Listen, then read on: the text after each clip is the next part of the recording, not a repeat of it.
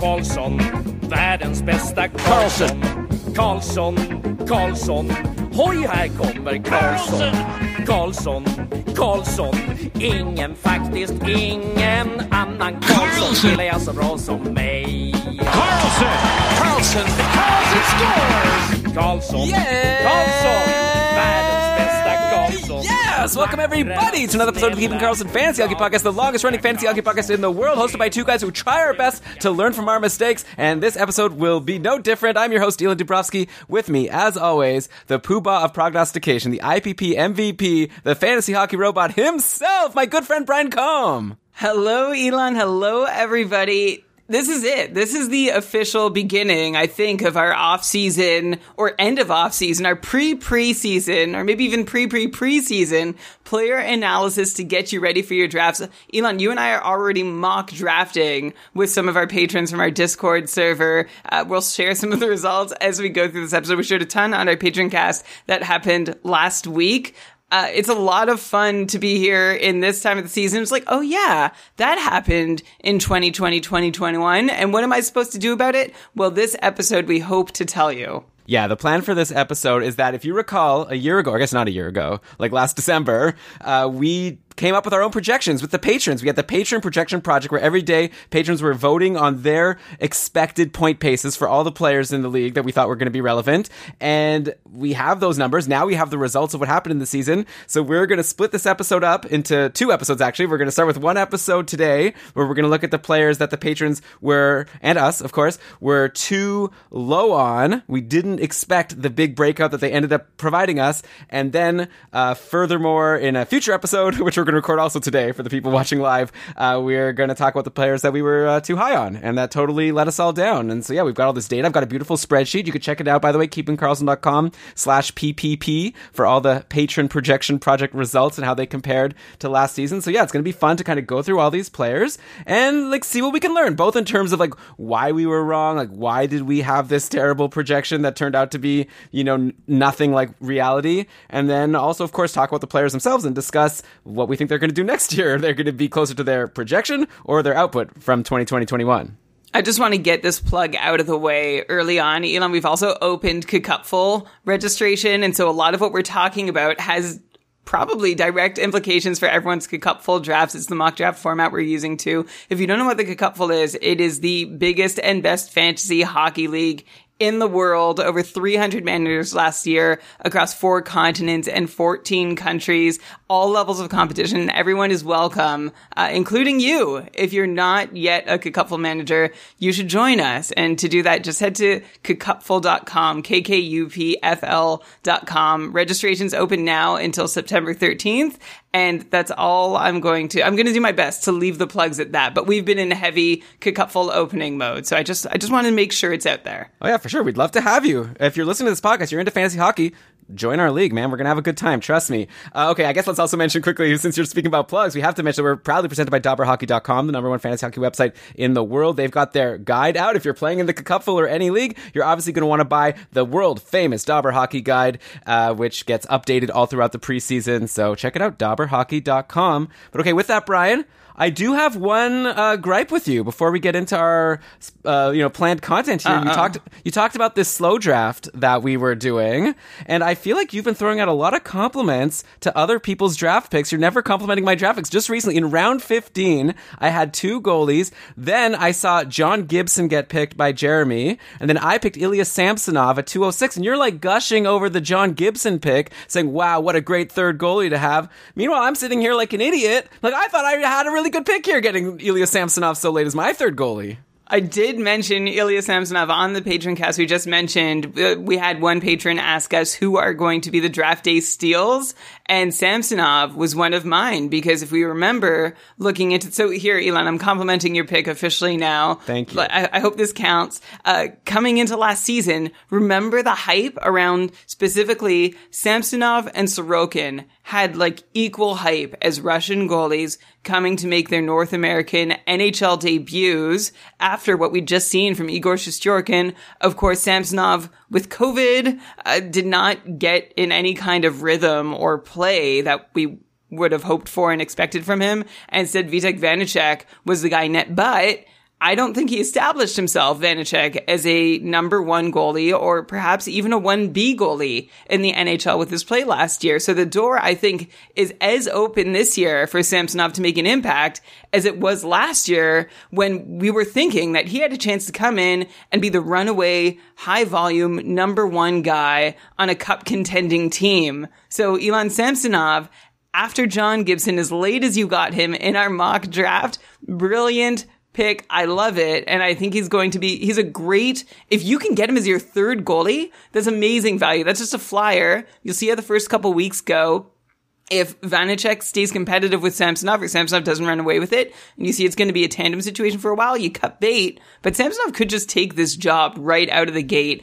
If pedigree and background and buzz and hype and career, like track record from what we know about these guys is anything to go by, I wouldn't rule out at all the possibility that you've got Samsonov, your straight up number one, and Vanacek, your straight up number two. Yeah, that was actually a really fun discussion we had on that Patreon cast last Wednesday. Just in general, people, are asking about different sleepers, and Brian and I gave like a huge list of, who we think will be draft steals and sleepers and all of that fun stuff. And I think the big takeaway that I have is that last year was weird, and obviously we have to pay some attention. This whole episode we'll be talking about what happened last season, but at the same time, just remember it was a weird season. Some players maybe overperformed or underperformed, small sample sizes, like COVID, like games being postponed, like it was weird. So like it might be useful to find those players that were drafted really high going into last season that have like their stock has fallen, and those may be your draft steals this year. Some may not be, but the nice thing, like you said, Brian, is if they're not, then whatever, it's a late pick, no big deal. You drop them and pick up a free agent. But like these are the guys, like your Samsonov, like the person I picked in the round 16 was Alexis Lafreniere, who is someone who was being drafted in the top 10 rounds in most leagues last year. People were expecting him to have this like huge breakout rookie season. It didn't happen. He had a strong end to the season though, and going into next year, I wouldn't be surprised if he, as a year older,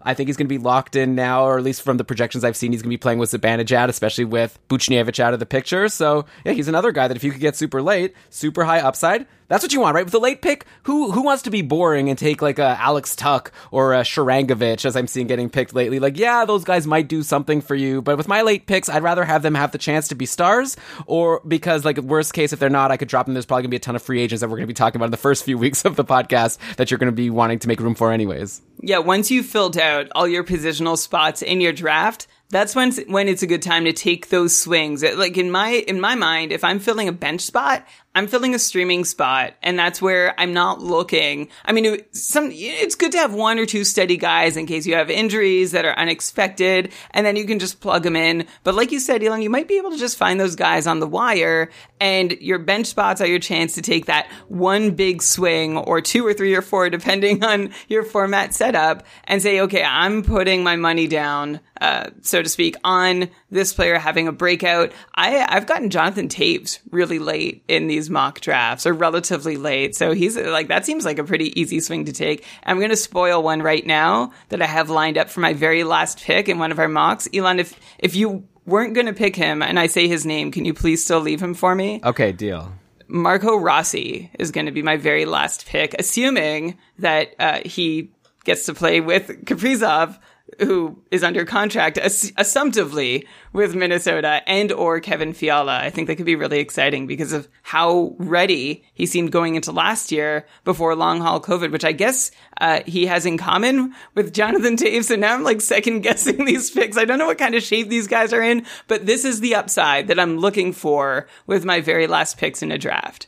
Yeah, well, you're not going to get Rossi in the one we're in together because he was just taken by Matt G. So good pick, Matt, sniping Brian on the guy he wants. All right, Brian, so let's get into the plan for today, which is we're going to talk about all of these players that the patrons and ourselves who participated were too low on going into last year. So I just have this spreadsheet. I ranked all the players by like percent difference from their projection to what they actually did. And right at the top, the player who most outperformed the projection that we gave him is Alec Martinez. And I know we've already talked about him recently on the show because we did that that episode where we talked about all the movement of all the teams and all the offseason transactions, and yeah, he signed this new contract with Vegas. But yeah, the patrons had him projected for 24.4 points on average. He ended up with 32 points in 53 games for almost a 50-point pace.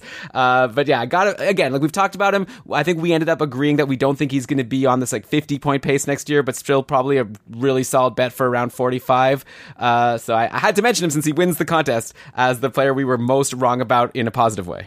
Yeah, and you would have seen this coming. If only your vote held more weight in our patron projection project, we wouldn't have been so wrong on Alec Martinez. We had that over-under side bet at 40 points. And we, like you said, we just recently had this conversation about Martinez. But really what did tip him over the edge, if you don't remember, weren't listening, whatever. Actually, we did our whole series where we went through player movement in every division. If you haven't listened to it, go back. It's great. 1 episode per division. Anyway, Martinez had 9 power play points in 53 games this past season, which paces for 14 power play points, which would have been the second highest total of his career, the highest in the last 5 years. You add that to him doubling like his mid-20 season-long point paces from the few years prior to this one. Like he had no track record of being this big producer. I still think he's going to be under 45 points. Elon, I still think there's not a small chance that he's under 40 points, but maybe that's just me being stubborn. I don't expect us to be so wrong about him again, even if we have him at 40 to 45 points. I mean, he's like clearly been given a different role in Vegas than he had on LA. Either that or just the team scores more goals. I think it's the second one for sure. But also remember, like he's older. He's going to be 34 years old. He just played on a broken foot through the playoffs. I can't imagine him being able to be so effective. I mean, I assume his foot is fine. I hope so. I guess so.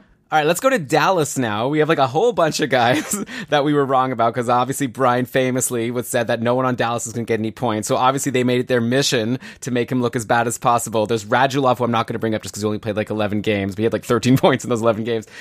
There's Jason Robertson, who we didn't even project. I didn't even think when we were trying to come up with the players that we should project next year. I didn't think Jason Robertson would be someone worthy. And of course, he ended up putting up 45 points in 51 games for a 72-point pace. If it wasn't for Kirill Kaprizov, he would have ran away with the Calder.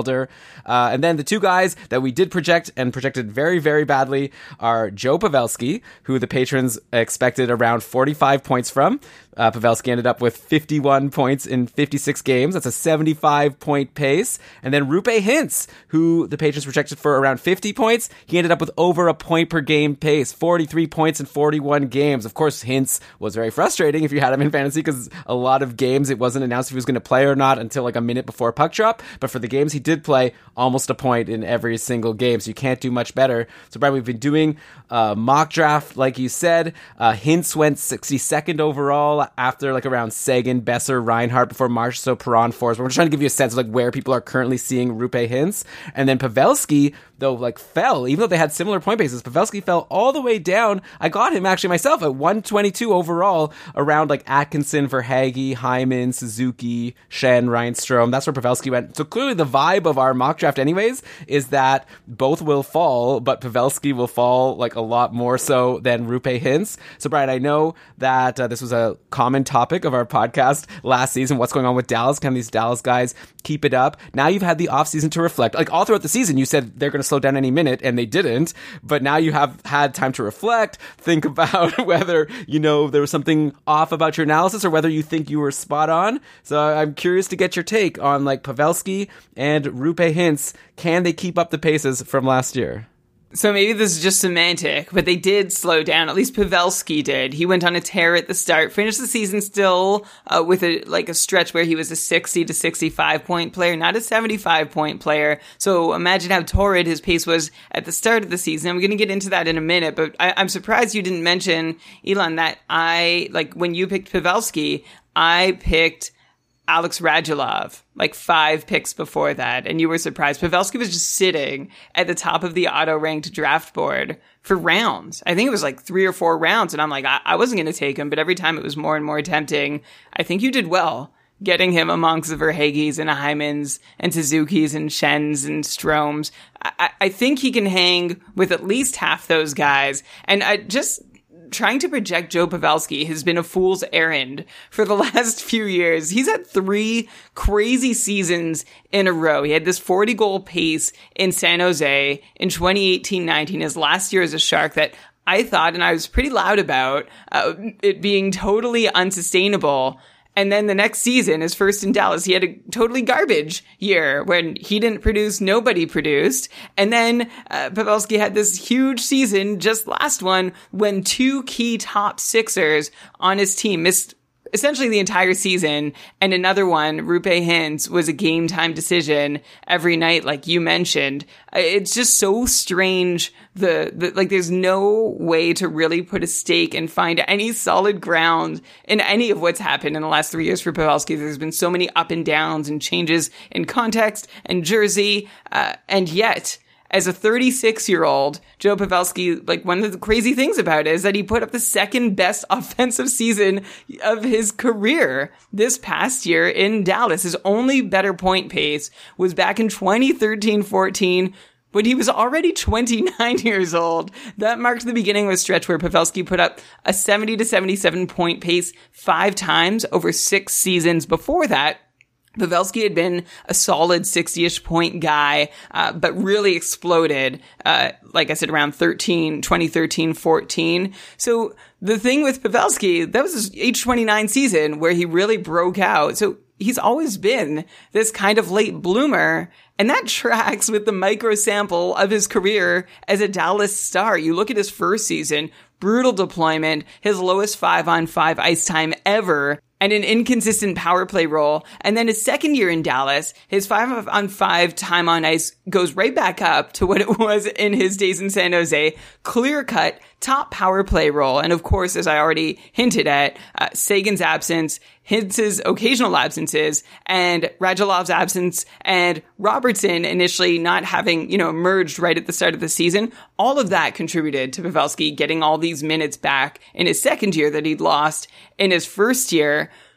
I guess this all begs the question, things are going back to, Pavelski's playing once again in a new setting we've never really seen him in, because you've got Seguin back, although we look to what happened when Seguin returned at the end of last season, and we saw that Joe Pavelski stuck with Roope Hintz, and Tyler Seguin was paired with Jamie Benn, and then Robertson and Joel Kiviranta sort of swapped between those two lines as the third piece in either of those top 6 combos. So I think Pavelski, even with all this change in personnel around him, can still hold a spot where he's centered by either Tyler Seguin or Roope Hintz, and both of those places seem good. So now let's look beyond deployment, where, now that we've established, I don't think deployment is going to be a problem. So let's look at where most of this crazy season came from for Joe Pavelski. He paced for 44 points at 5-on-5, which actually seemed perfectly reasonable. But as he enters age 37, you've just got to say, okay, once you get to a certain point, especially, the aging curves get steeper as you get older and older. So 36 years old to 37 years old, you got to dock him at least a couple 5-on-5 points there. But where we really have to look for the impact and the difference between last year and this year is going to be on the power play. That's where Pavelski really popped in 2021. He had the best power play production of his career with 13 goals and 8 assists with the man advantage. He pays for 31 power play points over 82 games and 13 goals. They came on 42 shots on the power play. So he converted at 31%, which is about double his career power play shooting rate. So if you regress that, which isn't automatic, but I'm just going to do it for fun, that you're already back to 65 points for Pavelski, which I think we'll see again. I would just be a little concerned that, again, he's another year older and he's seeing more competition for minutes. At 5-on-5, I think he's going to be fine, but with Seguin, Radulov, and now Hintz I assume Hintz is going to regularly be in the picture. Does Pavelski lose? I'm curious to hear what you think, whether he loses his top power play role. Don't get me wrong. I still think Pavelski's still going to have a good season, but I think 60 points would be a safer expectation than anything above it. And I think that's a huge compliment for a 37-year-old guy who's never been given clear-cut elite billing. I don't think, I don't feel conservative projecting a 37-year-old Joe Pavelski for 60 points, and yet you might think so. No, I think 60 sounds good. I think if you can get him there, that seems like a solid pick. And yeah, the question with the power play is interesting, right? You've got Hintz, Pavelski, Seguin, Robertson, Radulov. I just named 5 forwards that kind of seem like guys that deserve to be on the top power play. Oh, Jamie Benn, I think, still sometimes gets top power play time. He plays a specific role. There's not room for all those forwards, so either Dallas goes with 50-50 or just one of these guys takes a hit. It's hard to imagine it being Pavelski, but to be honest, it's hard to imagine it being any of these guys I just listed. So we'll have to do, we haven't done one yet, a Dallas beat writer interview where we can try to learn a little bit more. I guess we'll find out soon with training camp coming. But yeah, I guess that's a reason to maybe be a little bit concerned about any of these Dallas forwards, just because someone, and maybe, at the start of the season they might try something, but if the power play is not working, like there's a lot of people that could potentially get dropped because they have a lot of options of players who you'd think should be capable of being a top power play guy. But in general, Brian, if you're saying 60-point pace for Pavelski, I'd imagine that's not going to be the highest on the team. So I'm really excited to now hear what you think about Roope Hintz. And I guess overall, can we say now that Dallas is no longer this low-scoring team? If we've got Hintz, Pavelski, Robertson, Seguin, Radulov, how could Klingberg, Heiskanen, how can this be a low-scoring team, right? Well, it's funny because they also let go of Andrew Cogliano at the end of this season, and he was like a centerpiece of their checking line that they leaned so heavily on. And at the same time, you've got Jason Robertson now in the picture, help filling out that top 6. So I kind of wonder if Dallas is ready to turn a corner and be like, yeah, we have enough offense. We don't just need to shut it down defensively. Also, they don't have Ben Bishop back there anymore, who worked perfectly for that system. And I don't know if they feel like they can totally rely on their goalies, which wouldn't be a reason to let go of, your third line center, who again, you rely on so hard in Andrew Cogliano. But it's nice to see that there is some offensive upside in Dallas. And like you said about that power play thing, just keep in mind for all these stars, if they don't end up on the top power play or if they split, there's considerable downside too. Like Joe Pavelski at 60 points, it's lovely. There's still a chance that he ends up at 45 points somehow because of just how up and down he's always been. But also, there just might not be room for him to produce more than that. I even left out a name, by the way. Josh is reminding me, Gurianov, another offensive stud that can end up producing big on this team. Yeah. So, but you asked about Roope Hintz, right? Yeah. And so looking at his numbers, I see Hintz had a fantastic year that was obscured by the fact that he was never reliably healthy. The most frustrating guy to roster. In fact, I advocated trading him sometimes, like when we were asked for advice for a lesser player, just so you didn't run the risk of losing, a game, like of having him locked in a roster spot one night when he's not actually playing and just dealing with that frustration. But when he was playing, Hintz Hintz really benefited from Jason Robertson's huge shooting. His 5-on-5 on-ice shooting percentage was up. But to Hintz's credit, he was the primary assist on a lot of those goals. He did a lot of creating, and there's no obvious coattail riding or anything. He was helping. Jason Robertson gets the credit because he put the puck in the net, but a lot of the time, Roope Hintz was the guy behind the goal. But still, maybe a few extra goals. Hintz's lines on average of 1 extra goal per 60 minutes at 5-on-5 compared to their expected output, which is, say, a goal every 4 games, which is about 20 goals over 82 games more, 20 goals more than expected that Hintz's line saw. And he was a participant on about 70% of points while he's on the ice. That's 14 points if we want to regress Hintz from his actual goals to expected goals and use the rest of his numbers to calculate. That's 14 points less for Roope Hintz. He also saw some potentially unsustainable shooting success on the power play from himself and his line mates. He scored 6 times on 23 shots. That's 26%. His teammates shot 22%. So there's some reasons to think, Hintz overperformed last year, but I'm not at all disregarding him because of all this. To me, it just means that his 86-point pace last year is probably the high end of what we can expect from him this year. Like Pavelski, Hintz also has Radulov and Seguin in the picture to take some minutes away, I imagine. Look, last year, Hintz went from 14 minutes a night all the way up to 18 minutes a night. I'm curious to see if he lands in the middle of that with the return of all these other guys, or maybe he does hold on to 18 minutes a night. We'll have to wait and see. But the one thing I really like about Hintz is that he's 24 years old. He seems like a really good player. And I see him as a legit threat for 70 points. We're just going to have to watch carefully to see how things play on the depth chart. Like, if he's tied to Pavelski, as he was last season, and Pavelski slows down, then you just have to hope Hintz can create with Jason Robertson or Alex Radulov as the other guy on his line to help pick up the slack.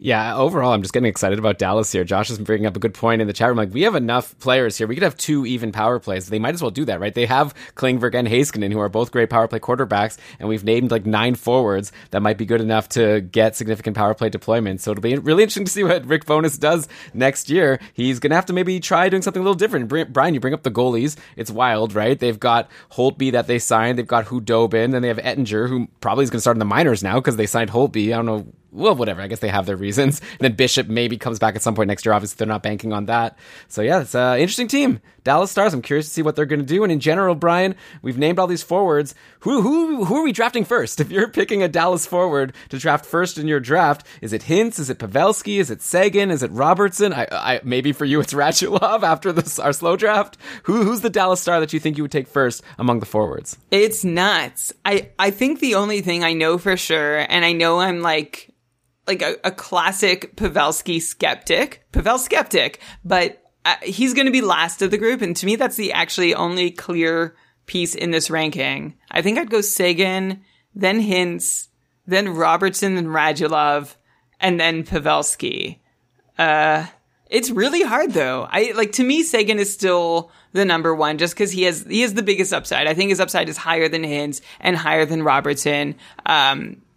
But he's also like a question mark. He didn't play very much last year. It's been a while since he looked good. So there's a lot to wonder about this Dallas team. And they're one of the teams I'm most excited to see how the first month shakes out because of all we've mentioned about their depth chart. And it is a close pack of players here. What do you think? Like, how would you rank them?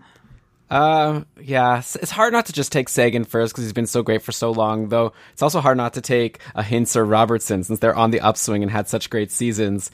I don't know, Brian. I honestly don't know. I'll defer to your list for now. I don't know either, but I made a list. Yeah, I agree with your list. I'll just say that. By the way, this team looks good, right? I guess goaltending is a question. Like, just because I told you a bunch of quantity doesn't mean it's necessarily quality, especially after Hudobin's here last year. But like their defense also, don't forget they've got Heiskanen, Klingberg, Esa Lindell. They signed Ryan Suter, who's still really good, I think. Yanni Hakanpää, that guy that was on Anaheim last year and got all those hits. Hakanpää. I apologize. I guess I also said Sharangovich at the start. I know it's Sharangovich. So if we want to start correcting all the mispronunciations, this might be a long episode. But yeah, I don't know. Here, Fantasy Tidbits is saying Robertson first. So maybe I'll agree. It's really hard. It's going to be a fun team to watch. But okay, let's move on from Dallas now. Let's go to our next mistake. And that is Justin Schultz, who the patrons projected for 28 points. It's almost like, why did I even put him there? I'm sure people were thinking, why are you asking me to project this nobody, Justin Schultz? He had like a bad season with the Penguins in 2019-20, didn't get re-signed, so he left as a UFA. Washington signed him. And I don't know if people remember this. He had 27 points in 46 games. That's a 48-point pace for Justin Schultz, like making him like rocket up our list as the third most defeating his projection. So Brian, is there any chance that this was sustainable and Schultz is worthy of being drafted? Like, to me, he's not even on my radar. Like, going into preparing this episode, I wasn't even thinking of him in our slow draft. But now I have to ask, like, should I be drafting him with my next pick if I want to get a depth D? So in the past, Justin Schultz has always been someone with upside and with like, he could be a power play one quarterback, but has never really found himself permanently in that role aside from, I think he did it 1 year. It was his first full season in Pittsburgh. But since then, he's been this reliable, like 35, 40 point player. I say reliable, actually. He has a really spotty track record. And with Justin Schultz, it seems to be feast or famine. He goes on these streaks and then he goes quiet. And I think he's someone to try and grab when he's hot and drop when he's cold rather than someone to put up with all season long. But if we're looking for the outlier, coming into this season, he probably had such a low projection by our patrons because he just had 12 points in 46 games with Pittsburgh for that 21-point pace. And I think that was probably the biggest outlier in all of Schultz's career numbers. So I think recency bias really hurt his projection coming into the season. He really struggled in his last season with Pittsburgh. This season in Washington, Schultz saw some on-ice shooting luck that propelled him to that 48-point pace. But it's not to say he's like without that shooting luck, he still can't be reasonably productive. I think he's probably a 35, 40-point guy with a second power play role, give or take a point or two. I guess I feel like, again, he's not someone that I would be very patient with if he's ever on my roster. I'd be happy to have him, but I'm also not expecting that he's going to go ahead and do another 45, 50 points. He's almost like, he's kind of like these Alex Goligoski or Alec Martinez types who have value for their points, but the difference between them and Justin Schultz is that Schultz offers so little in the way of peripherals that he's really, really boring to have, whereas those other guys have a nice floor if they're not actually putting up the 35, 40-point pace for a while that you're hoping for. Yeah, I'm with you. It's really hard to hold a defenseman on your roster if you're in a league like the Keith and Karlsson Ultimate Patron Fantasy League, where, we give our 0.5 for blocks, 0.25 for hits, 0.5 for shots. So it's just nice to have a defenseman in that spot where even if they don't get a point, they'll still give you 1 or 2, hopefully maybe 2.5 couple points if you're lucky. And then if they give you an assist, it's like a really great night. And Schultz was, maybe he'd give you an assist and a shot and give you 3.5 points on a good night. But then there's other nights where he's giving you only 1 point and it's not as exciting. So yeah, I think I'm with you there. 40-point guy. Probably not someone I'm going to draft. Okay, let's go to the opposite end of the spectrum. 2 guys who you're definitely going to draft. 2 guys who I both had on my Cacupful team last year, and I'm so mad, thinking about it. It's bringing back all my memories of losing to Ben in the semifinals because his team just exploded. My team was great because I got with late picks because of their low projections, both Jakob Chychrun and Alex DeBrincat. These are guys, the patrons projected Chychrun for 38 points going into last season. He ended up putting up 41 points in 56 games, 60-point pace, so many of them goals. Chychrun, we all know the amazing year he had, but maybe even his year is eclipsed by Alex DeBrincat's breakout season. The patrons projected him for a paltry 58 points, and DeBrincat instead was above a point per game, 56 points in 52 games. Brian, if you had to pick one of these guys, Chychrun or DeBrincat, who's more likely to continue where they left off when the puck drops on October 13th? You know me, I'm not just going to give you my answer. I'm going to talk about each player, and as I talk about each player, you're going to find out which one. But you're right in that there is only one of these guys that I'm relying on to be able to repeat their past season. Do you want to guess off the top who I think it is? Yeah, DeBrincat. You think, yeah, so you're right. Okay. There goes all the suspense, but here's why. Oh, let me guess everything. You're going to say Chychrun was great, but you have no faith in Arizona being a team that's going to score a lot of goals. Is that right? So that's definitely a big part of it. Yeah, it's not a very complicated answer that way, but I still want to give Chychrun his due because he's this rare type of defenseman who consistently shoots with a near 10% conversion rate. He's been up above 8% for 3 years now, and when he's taking 3 shots per game, that can be money from a defenseman. First, to get 3 shots a game, and then to have an 8 to 10% conversion rate on those 3 shots, that's fantastic. That said, he shot 10% at 5-on-5 last season. That's still probably a little high. For reference, the top defensive shooters for the 3 years combined prior to last season were, get this, Carl Gunnarsson shot 9.7% in St. Louis over the 3 seasons before this one. Then you have Jared Spurgeon and Damon Severson shot just above 8%, then 9 other guys above 7%. So it's pretty hard for a defenseman to shoot above 7% at 5-on-5. I think Chychrun's one of those guys, but I still think he might have picked up an extra, goal or 3 at 5-on-5 with his shooting percentage last season. He also saw a career high points participation rate that's at least 10% above the mark that we'd expect to sustainably see from a defenseman, and him himself based on his career track record, and an on-ice shooting percentage at 5-on-5 that was also very high for Chychrun. It's actually we see such a high on-ice shooting percentage, just around 11%. We see that for defensemen who play with superstars.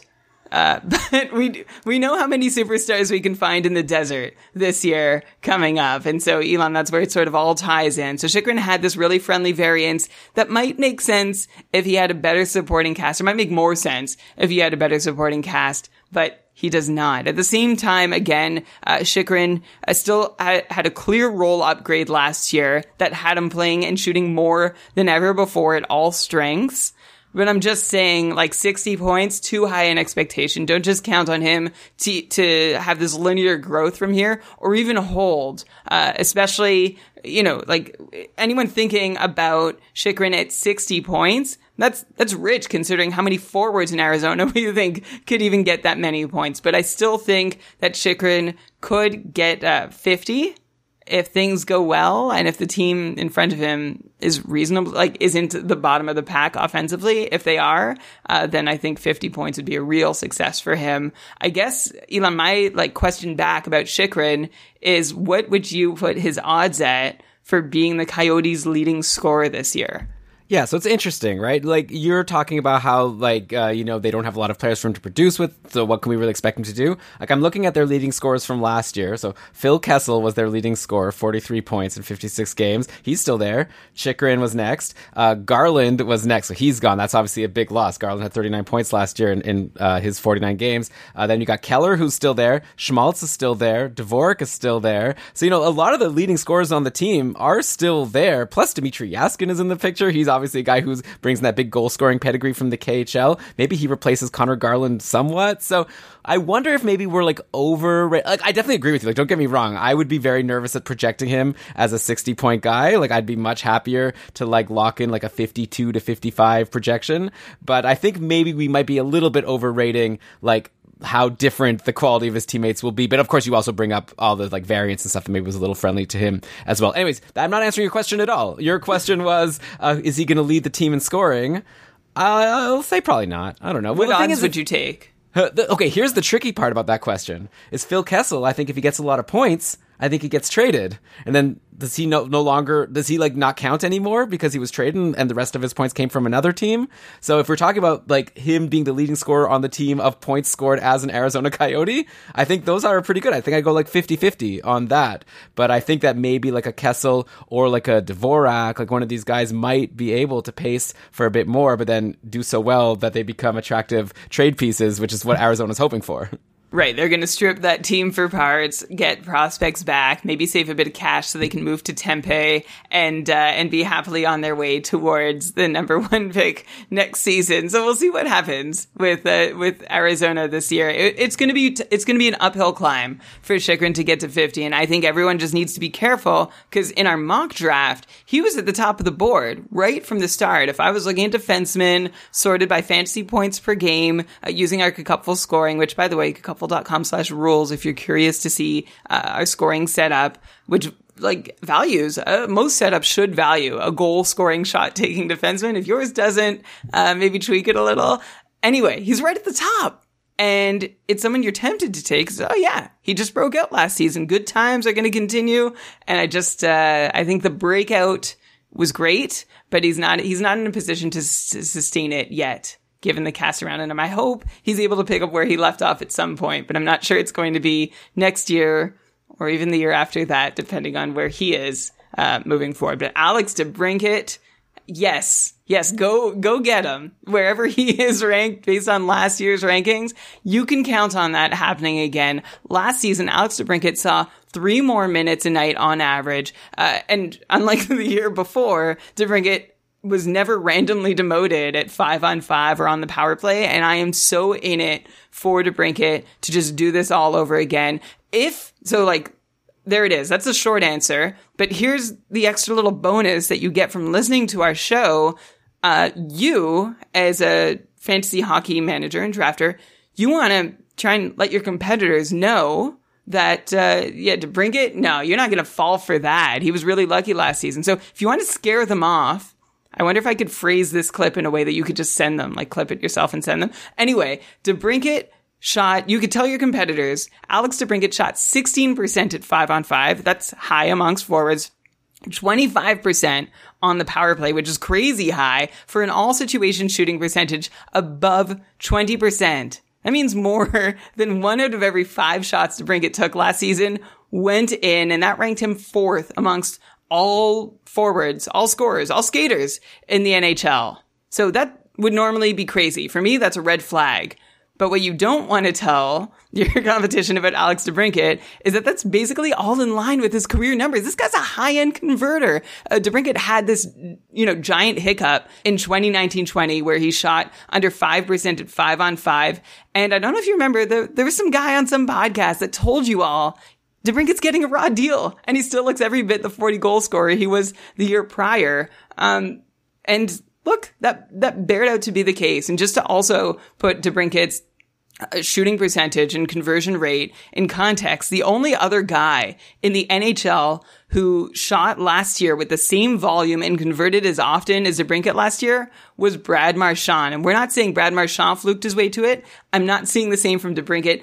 Other guys who are high volume, high efficiency converters include guys like Leon Draisaitl, Brayden Point, Steven Stamkos, Kirill Kaprizov, Mikko Rantanen, Jake Gensel. This is the territory that DeBrincat is rightfully in. So I'm all in on another huge season from Alex DeBrincat and his age. He's only 24. He's going to be his age 24 season. He already has 2 40-goal seasons under his belt, and that other one in which I swear he still deserved it. If you want one other caveat to throw at your competition, be like, hey, he doesn't get Pius Suter as a center anymore. But I don't think that'll be a problem because DeBrincat's other huge season came with Dylan Strome. I'm curious to see actually how the Chicago lines play out. But yeah. Alex DeBrincat, between him and Chychrun, between him and just about anyone who broke out last year, DeBrincat is the one who I think is most likely to meet or exceed his totals from last year.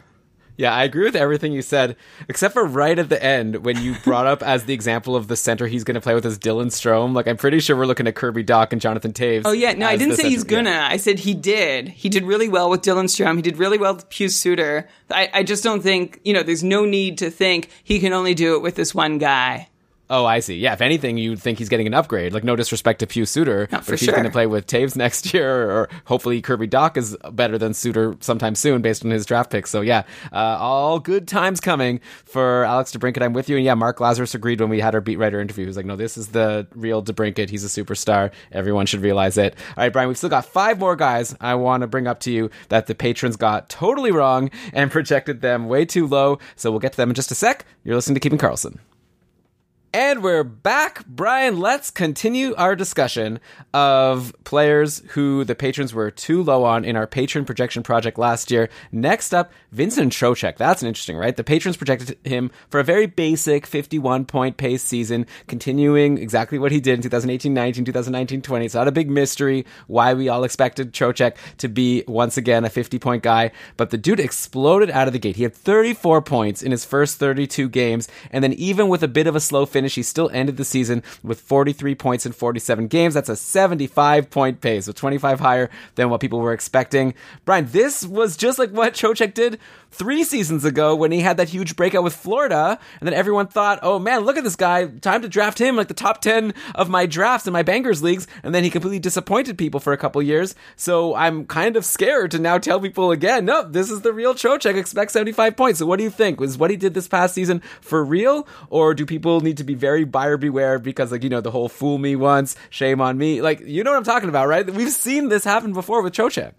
Very hard to project Vincent Trocheck. He kind of lines up, he's from the Joe Pavelski school of just try and project me, right? Because the situation keeps changing. His favor with his own coaches seems to change. And yet we're coming off a season where after we're coming off a pattern where he was amazing, then he seemed like trash, and then he was amazing again. Okay, let's not say 50-point pace is trash, but comparatively. Definitely not worth what you were spending to acquire him in a draft or trade. But one thing to like about Trocheck, and think that he's on the up and up, he was rewarded last year for his work with an extra 90 seconds a night over the season before that. And look at who he was playing with compared to his last season in Florida. He's playing with Martin Necas and Nino Niederreiter, which, okay, you might say, okay, they're good. But juxtapose that with his Florida line mates, Noah Lachari and Brett Connolly. It's like, yeah, I can see why Trocheck had a better season in Carolina this year. He rediscovered his own shooting mojo, had power play production come back for him, which has always been a huge part of his best seasons. Like, he's shown himself that he can be a good 5-on-5 producer, and that power play role is where he really puts his value over the top. His points participation was high for sure. And that's something to expect, that maybe he won't quite reach the heights that Trocheck was at last season. And another factor to consider is Teuvo Teravainen being back full time. But when Teravainen was back for about 10 games at the end of last season, Trocheck's deployment was virtually unchanged. He held his spot with Necas and Niederreiter. He held his spot on the top power play. But just throwing it out there. It's like the Dallas situation, right? You've got someone who was not in the equation all season, who will be back in the equation this season. So, putting all that together, I think rather than 75 points for Trocheck, 65 to 70 seems righter to me, but we get all kinds of surprises from Vincent Trocheck. So, it could be anywhere between 50 and 80 points, but if I am drafting him, I think I'm looking at him in that 65, 70 point range. Yeah, okay, I think I see that. The risk with Trocheck, I think, is him getting bumped from that power play. The same thing that happened in Florida, right? They got Dadonov or whoever it was that year when he lost the power play, and then all of a sudden, his point production dipped, which of course makes sense because you can get a lot of points with that man advantage. So if you look at Carolina, I think, you've got locked in your Aho, Svechnikov, Teravainen, and then it was Trocheck last year for a lot of the year, and I guess Teravainen wasn't there, and so Martin Necas got some time. So I think you kind of look at is Martin Necas ready to kind of take that next step and bump Trocheck from the top power play? And speaking of Necas, he's another guy who the patrons were too low on, right? The patrons were expecting around a 49-point pace, and he responded by putting up 41 points in 53 games for a 63-point pace. So Necas was another guy who had a huge breakout, probably because he was playing with Vincent Trocheck for a lot of the year, and clearly they both had a lot of success together. So Brian, maybe I'll ask you two questions in one here. First of all, that top power play, how confident are you that Trocheck can hold that over Necas? And then part two, Necas, 60-point guy now? He's only 22 years old, and he's just had this breakout season. Should we just rely that now this is a 60-plus point guy moving forward? Maybe there's upside for more, but we could at least set the floor at 60 where he was last year? That all hinges on the power play situation that you asked about. And I think the important context here is that Trocheck was playing net front in Carolina and doing a really great job of it. I don't see, it seems to me that net front guys on the power play hold their spots more consistently than guys on the flanks. Think of Alex Chiasson and Alex Killorn. These are guys who are not high-end producers, but they know how to play that net front on a 1-3-1. And so they just keep racking up those points. And I don't see a Necas for Trocheck substitution making a ton of sense when Trocheck is playing that role so well. Of course, they have a new power play quarterback coming in Tony DeAngelo, and you wonder what else that changes about the power play. But I would be pretty surprised if Necas usurped Vincent Trocheck if they do hold that 1-3-1, which more and more teams are playing. So I don't see why Carolina would back off from it when it was so successful for them last season. So that's why I'm still optimistic about Trocheck staying on the top unit, and why there is a ceiling on what I expect from Martin Necas, who had a fantastic season. His 5-on-5 production looked good, and it looked like he was growing as he enters his age 23 season. He did have on the power play from the second unit 94% points participation. I've said that a few times.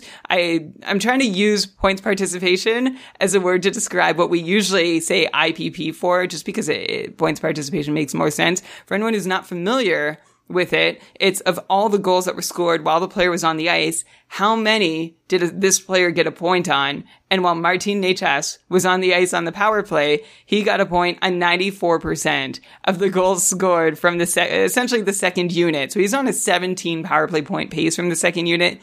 Too high. That's not going to happen very often. It's a fluky thing. The best second unit producers, the guys who stay there all season long, 12 points, maybe 14, 17 is a bit high, but Necas' role is going to keep growing on the team, right? I just mentioned he's 23 years old. He's young. Carolina, especially with what their budget appears to be, are going to want to get the most out of him during their window to contend. I'm bought in on Necas being a legit NHL player, a legit contributor, scorer in real life and in fantasy, but just that lack of a top power play role puts a pretty firm ceiling on Necas' numbers. So I think 60 points is probably safe for Necas, but unfortunately, to me, it's also more or less that ceiling unless his power play role changes.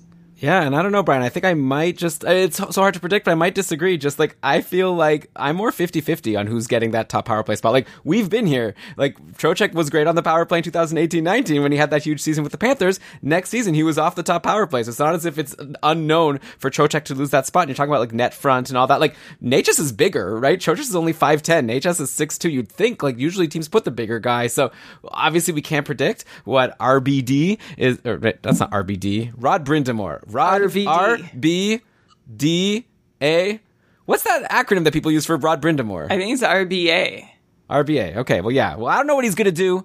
I don't even know how to say his acronym, but I feel like Necas is someone that if I had to bet, maybe I wonder if we could get odds on this. I would take Necas maybe above Trocheck next year. Yeah, go for it. Do you care if, like, Necas, I'll just say, Necas didn't play in net front on the second unit. Do you think they'll just, like, say, hey, you're going to move from the flanks to the net front position?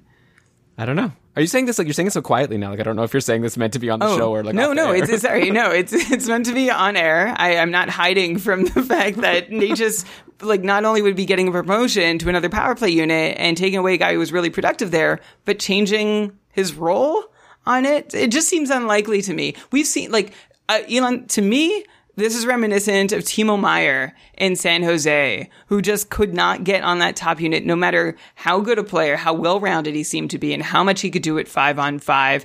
There just wasn't space for him. And I think Nick Ehlers is another example. I see the same thing. It's not new. Like, we've seen this play out before. It happens. And I think Necas is the next victim. I guess we'll see. I think it's too early in his career to just, like, say that's for sure happening to him. But I'm not saying forever. I'm saying this next year.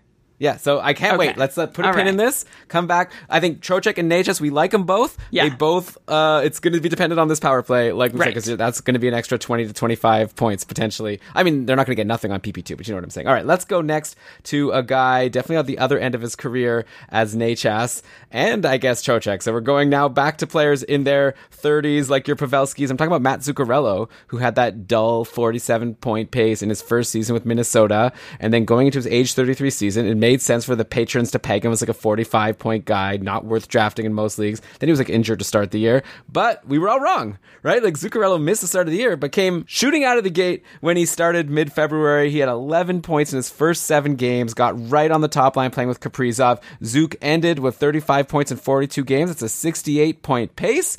Of course, like you said about Marco Rossi, like it's a little concerning that Kaprizov isn't signed yet and all these stories about like, is he potentially going to go back to the KHL? So whatever, but LeBron, let's just assume that Kaprizov is back.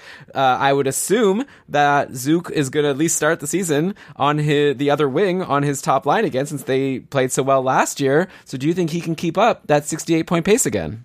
No, I don't. And I was a very, very, very happy Matt Zuccarello manager last year. I was really happy to have him on my roster when he came back from injury and came on the scene and had that wild, no pun intended, he had a 100% points participation rate through his like first 16 points of the season, which is crazy to think he was in either as a goal scorer or assist on every single goal that happened while we was on the ice. And we talked about that on the show as being like, hey, this isn't sustainable. And I dangled him in a lot of trades. And sure enough, when that unsustainable points participation rate tapered off less than 20 games into his season, he gathered Zuccarello just 15 points in his final 25 games. That's a 50-point pace. And that's only thanks to a flurry of activity in like the last week or two of the season that we saw from Zuccarello, where he again just bumped up his game and produced unsustainably. I could see Zuccarello, I still like him as a player. I could see him landing between 50 and 60 points. I think a lot of it depends on if Minnesota has a decent center to put between him and assuming Kaprizov again. I think anyone playing with Kaprizov could be eligible to get a boatload of points, and Zuccarello has proven himself to be more than competent. I just don't see a ton of upside here, though, and he doesn't do much else on the score sheet when the points aren't coming, so I don't plan to draft Zuccarello. I think I'd think of him as someone closer to 50 than 60, and like he's almost like a forward version of Justin Schultz, although I think better producing in general, but he's someone who could be really streaky and could give you some really great runs and win you a week or 2 or 3, but he might also lose you some if you hold on to him during those cold days. Yeah, like he used to be so great when he was on the Rangers. Then he had that like quick run in Dallas where he like I think it was like 2 games. I don't know. I remember it was very short, but it looked really good. And now in Minnesota it was a slow start. Then he's like looking good again last year. So it makes me like interested in this guy, thinking he could get back to being this high offensive producer. Maybe it just took him some time to adjust. But of course, you bring up a good point that he's been a little bit streaky and he doesn't have the greatest peripherals. He's actually sitting in free agency in my Dynasty League. Anytime I click on the players button on Fantrax and I get, the players ranked by their points from last year, he's right at the top there. But it's a cap league. He's getting paid $6 million a year, so for 3 more years, it's really tough to like buy in on this guy at that cap hit. But if he's going to be top line, top power play with Kaprizov and power play with Fiala, it's a good spot. But obviously, no guarantee that he holds it. In a cap league, definitely. Like you should probably leave him behind. That makes sense. I don't know who you would need to drop, Elon, to make both roster space and cap space for Zuccarello, but I don't imagine it would be worth it. And again, he could be really valuable several times throughout the fantasy season. We were talking about it at the front of the episode about how you want to use your last picks on someone with upside when you're picking your bench spots. I don't think Zuccarello is going to fit in most people's like active spots on a busy night, and he's not that exciting a player to have on your bench.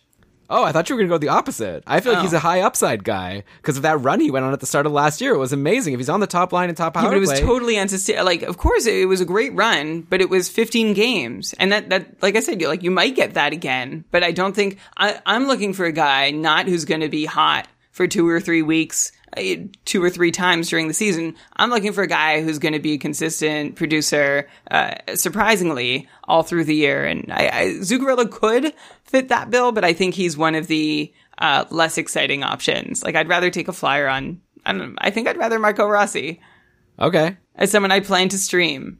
I'll take Zuc over Rossi. What about Zuccarello over Lafreniere? Who would you take there? Last pick of the draft. I think I would take Lafreniere. I would take the bigger swing, especially if it's the last pick and everyone else has passed on Zuccarello and I can just grab him from free agency. That's what I assume. I just assume he's going to, even if he puts up points in his first 3 games, he could still sit in free agency because I think people have gotten used to not expecting a lot from him. I don't know, Brian. He wasn't in free agency for most of last year in Cupful. I don't see why all of a sudden he's going to start the year in free agency. So maybe I'm reading it wrong. Most leagues, I think people are going by last year's stats. I'll be very surprised if Zuccarello is going undrafted. I guess we'll have to get those Yahoo ADPs when they come out and we can find out how people are viewing this guy. Okay, so just to get your overall take, because I think we're reading his availability more, but if we're looking at projecting him, are you taking the over or under on, say, 55 points? Oh, right around there. That sounds about right. Give me 56. I'll take over, but it's close. Yeah, I've got the under, but I guess that's the difference between us on him. That's the difference. It's a 2-point difference, but it means everything. Okay, next up, let's go to Colorado, and we'll talk about Sam Girard, a player who we knew to be a valuable part of the Avs, but the patrons weren't expecting too much on the offensive side of things after he had never broken like 30 points in a season in the first 3 years of his career, and then the patrons gave him like a healthy 38-point projection, which I think was like not disrespectful, but it's like, a non-top power play guy. What are you really going to expect from a Girard? But Girard spat on that like 40-ish point guy label and put up a breakout campaign, 27 points in 48 games. It's a 55-point pace. Those are Justin Schultz numbers, Brian. Interestingly, if you look at the season splits, the majority of those points came in the first half of the year. He was nearly a point-per-game guy halfway through. Then he ended the season on a massive cold streak, only 2 assists in his final 12 games, which was, by the way, broken up by a 6-game absence with a lower body injury right at the end of the season. So who knows if maybe you could just blame that like cold stretch at the end on this injury. So, Brian, what are we going to do? Are we writing off the poor ending due to the injury and actually considering him around a 55-point guy next year? Or do you think the highs and lows wash out and he's like somewhat sustainable at around 45-50? Or are we going all the way back to like closer to 40 like we were projecting last year? I think this is a really hard guy to project for next year since it's pretty rare for a non-top power play defenseman to hit around 50 points or higher. And Girard is one of these guys in the NHL who could be a power play quarterback on 30 other NHL teams, maybe like 25 if we're being realistic, but he's never going to be in Colorado because of Cale Makar. And even Bowen Byram could have more upside quarterbacking a power play, but that's okay for Girard because his 5-on-5 play is solid. He's got a great exit from the zone, can make a great first pass. But the reason, Elon, that Girard did so well last season, do you remember that there were 11 games when Cale Makar was out of the lineup? So what, did he get like a ton of power play points during that time? He got a few. They weren't all power play points, but Girard had 10 points in 11 games while Cale Makar was out of the lineup. And I think that's about it. That's the difference between what we would have expected and what he actually delivered. Like, we know Girard is this legit talented player, but we also know he's going to rarely have a role that allows him to put up more than 45 points. And 45 might even be generous. I think I'm only at 45 because all of Colorado is so high octane, so dangerous that you can collect points pretty well, especially if you're great at getting that offense going, and as great at doing that as Sam Girard is. I think he may have taken a step forward at 5-on-5 last year and had his best season at 5-on-5 yet, and he enjoyed a better rate of scoring chances per 60 than he'd ever seen before, cashed in with some of his highest secondary assist rates that helped him up there. But he really, I think he overperformed while Cale Makar was out of the lineup, and Girard also overperformed, period, on the power play. I mean, I was just talking about Necas's unsustainable power play production, but I think Girard is in a similar camp. He paced for 15 power play points from the second unit in Colorado, and that will be hard to repeat, especially as a defenseman. I'd expect maybe 10 or 11. So all those reasons to say I would love to have another fantasy relevant defenseman in Colorado, but my answer is the same as it was in season, which is that Girard is probably more of a 40-45 point guy, which is nothing to sneeze at, but you can't expect the 55 point pace to repeat that he put up this past year. Yeah, if you're saying he had 10 points in those 11 games, want to say put it down to like 5 points that you would have expected him to get in those 11 games if Makar was in the lineup, all of a sudden you're down to a 46-point pace. So maybe that makes sense. Definitely still better than the 38 Patriots projected him for before, but maybe not worth drafting. Unless he falls too far. If people are just like, oh, whatever, no chance he could do it. He's clearly a guy who's going to be on the ice a lot, and Colorado's going to score a lot of goals. So obviously it depends how deep your league is. He's definitely not someone to ignore, but I think we're on the same page, Brian. Around 45 points, I'm happy with that. Yeah, I think he's probably closer to the Patrons' projection going into last year of 38 than of his actual output at 55. And I will also throw out there, like, another thing that makes him really difficult to draft, even if he is around a 40-point guy, he's super boring. He doesn't do anything. 79 shots in 48 games. Like, you're lucky if he averages a shot and a half per night. He doesn't hit. He doesn't block shots. He plays a ton of minutes. But that's it. Yeah, if your league counts TOI, maybe he's helping you there. Yeah. All right, so let's end, Brian, on a player that the Patrons disrespected last year, and so far they're disrespecting again this year. We've been every day doing a rankings with the patrons on our Discord server for the last 75 days, just picking players that we're ranking one at a time. McDavid went first, then everyone votes, and then whoever had the most votes goes second, blah, blah, blah, blah. We're on vote 75, and we keep track even of players who have votes but haven't gotten the majority yet, so that going into the next day we can see everyone who has votes from at least someone. David Perron, still no vote, and we're on vote 75. This is a guy who last year had 58 points in 56 games, over a point per game pace for David Perron. Clearly, the patrons don't believe that he's going to be able to do it again. I mean, and I'm also to blame. You're also to blame. We haven't voted for this guy. Last year, we projected him for 61. He made us look dumb. And it seems like, according to this ranking, everyone would just probably do that again. Brian, what do you think is going on with Perron? Like, that season last year was a career high. Like I said, we're talking like an 88-point pace. Do you think that something changed and we're just all being dumb for some reason? Like, Tom in our Discord server, Hopplenuts is his nickname. He gave a fun rant saying how he knows what's going to happen. He's going to disrespect Perron. Someone else is going to take him. And then Perron is going to defeat him in fantasy to pay him back. Is that what we're all just destined to do? To just never give Perron the respect he deserves just for him to go and put up a point per game season? Ignore David Perron at your own risk. He's for real. He's legitimate. And you asked if something changed last year? Yeah. And it's changed slowly over the past 2 years. David Perron has this new role as a triggerman, especially on the power play, and he's crushing it. And it actually reminds me of Max Pacioretty a little bit, who we've mentioned over and over on the podcast since after his first year in Vegas. He's reinvented the hockey he plays and is seeing crazy good numbers because of it. And like, remember, like David Perron had a really strong period of his career where he was a super reliable goal scorer and sort of, drifted downwards and got lost in the middle and is now back on the up and up now that he is playing a bit of a different role, and a lot of that revolves around taking shots. And this is a very similar trajectory to what we're seeing from David Perron. And I think his coaches agree that, like, this is working for David Perron. He's at a career-high 5-on-5 time on ice last season. Continued to see that career-high power play usage carrying over from the season prior. He's paced for 31 power play points over 82 games. And I think it's for real. Perron paced for 27 power play points the year before. And I don't see any reason to doubt that Perron is going to just go ahead and do that again this season, even though he's another year older. He seems to have found this new element to his game that he can really work to his advantage, and his team knows it.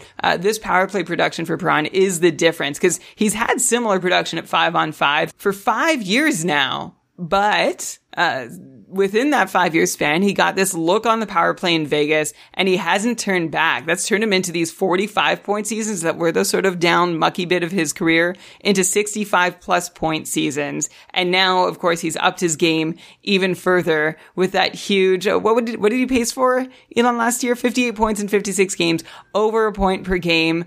So yeah, it's really impressive. There are some high markers of variance, like his points participation is very high, but it's also consistent. I really believe it's a function of the role that he's begun playing. He gets tons of shot attempts and from super dangerous areas where he's been successful at scoring from, and he's good at creating. When he's not the one in on the goal, he's good at, like, I think he might be, I'm not going to say like Ovechkin, but he's drawing attention. And if everybody's like, oh yeah, David Perron's just going to crush it from the side there and beat us, well, that leaves someone else open when they go over and chase him. So he can shoot, he can create. I think David Perron is the most underrated power play weapon in the league, possibly the most underrated fantasy player in the league. And I don't see why he wouldn't be at least a 70-point guy next year. Okay, yeah, well, I don't know if now you've messed with the fabric of the universe, because now you're saying you expect him to do really well.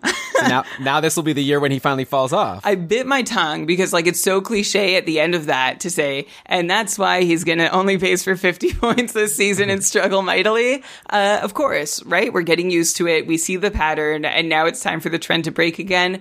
Except I feel very confident about it. Like, I didn't add that little couch because I really feel confident. He knows what he's doing. His team knows what they're doing with him.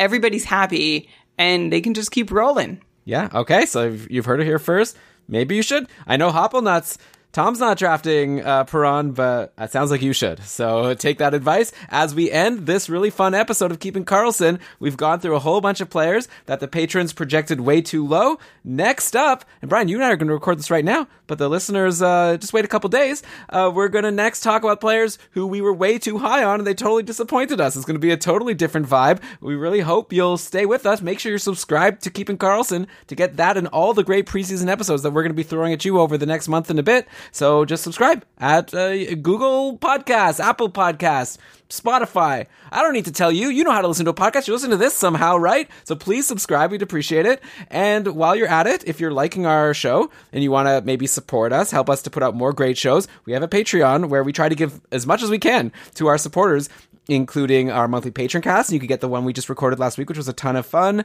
We have our Discord server where, it's really heating up, and we've had a lot of great help from Jeremy and Kevin to really take this Discord server to the next level and make it a really fun place to be. And of course, like Brian said at the top of the show, the Keeping Karlsson Ultimate Patron Fantasy League. That's a perk of being a patron, is you get to play in our awesome league. We really think it's going to be an awesome year. And again, check out kakupful.com, KKUPFL.com to get all the information about our league. But with that, Brian, I think we're good to cue that outro music. Why don't you go ahead and read us the credits? All right. Actually, right at the top of the credits, I'm going to mention when I was talking about Necas and Trocheck and where they shot from on the power play, that's from hockeyviz.com. We subscribe, we support hockeyviz.com. That's available for free.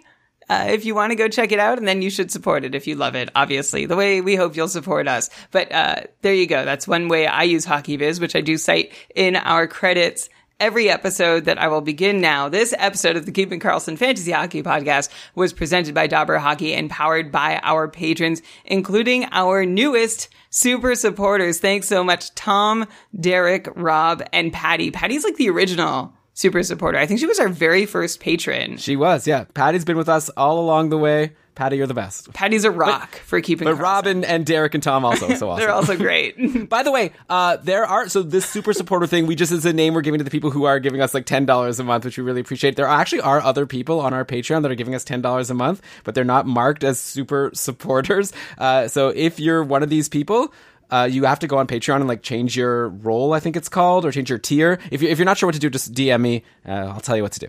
Okay. Thanks also to like some members of like we're like really getting ready for the new fantasy season, and there's some people in our community like we love our like Discord server and everyone we've met through the show who are part of our patron community, and some have really been putting in some time with us and for us and chatting about ideas and ways to make this the best year of Keeping Karlsson and our Discord server and the couple ever. So a shout out again to Kevin Hebert, Jeremy Versillo, John Newhold, Julien Paquette, John Reed. Thank you all for your help. And if you're listening to this on your Patreon and you want to, we invite everybody's involvement, whatever you want to do, and we'll be happy. If we missed you, like I've been working so hard, let me know.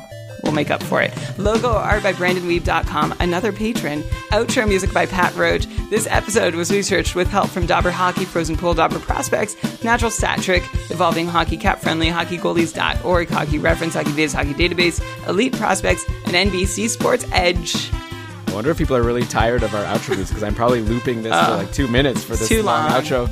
But whatever. Hope you're like, na na na na na. Now it's going to sound weird because I'm singing it while it's going. So let's just end the show. Great job, Brian. Looking forward to talking to you next about the players that the patrons were too high on. Until then, do all you can to make sure that fantasy hockey is for everyone.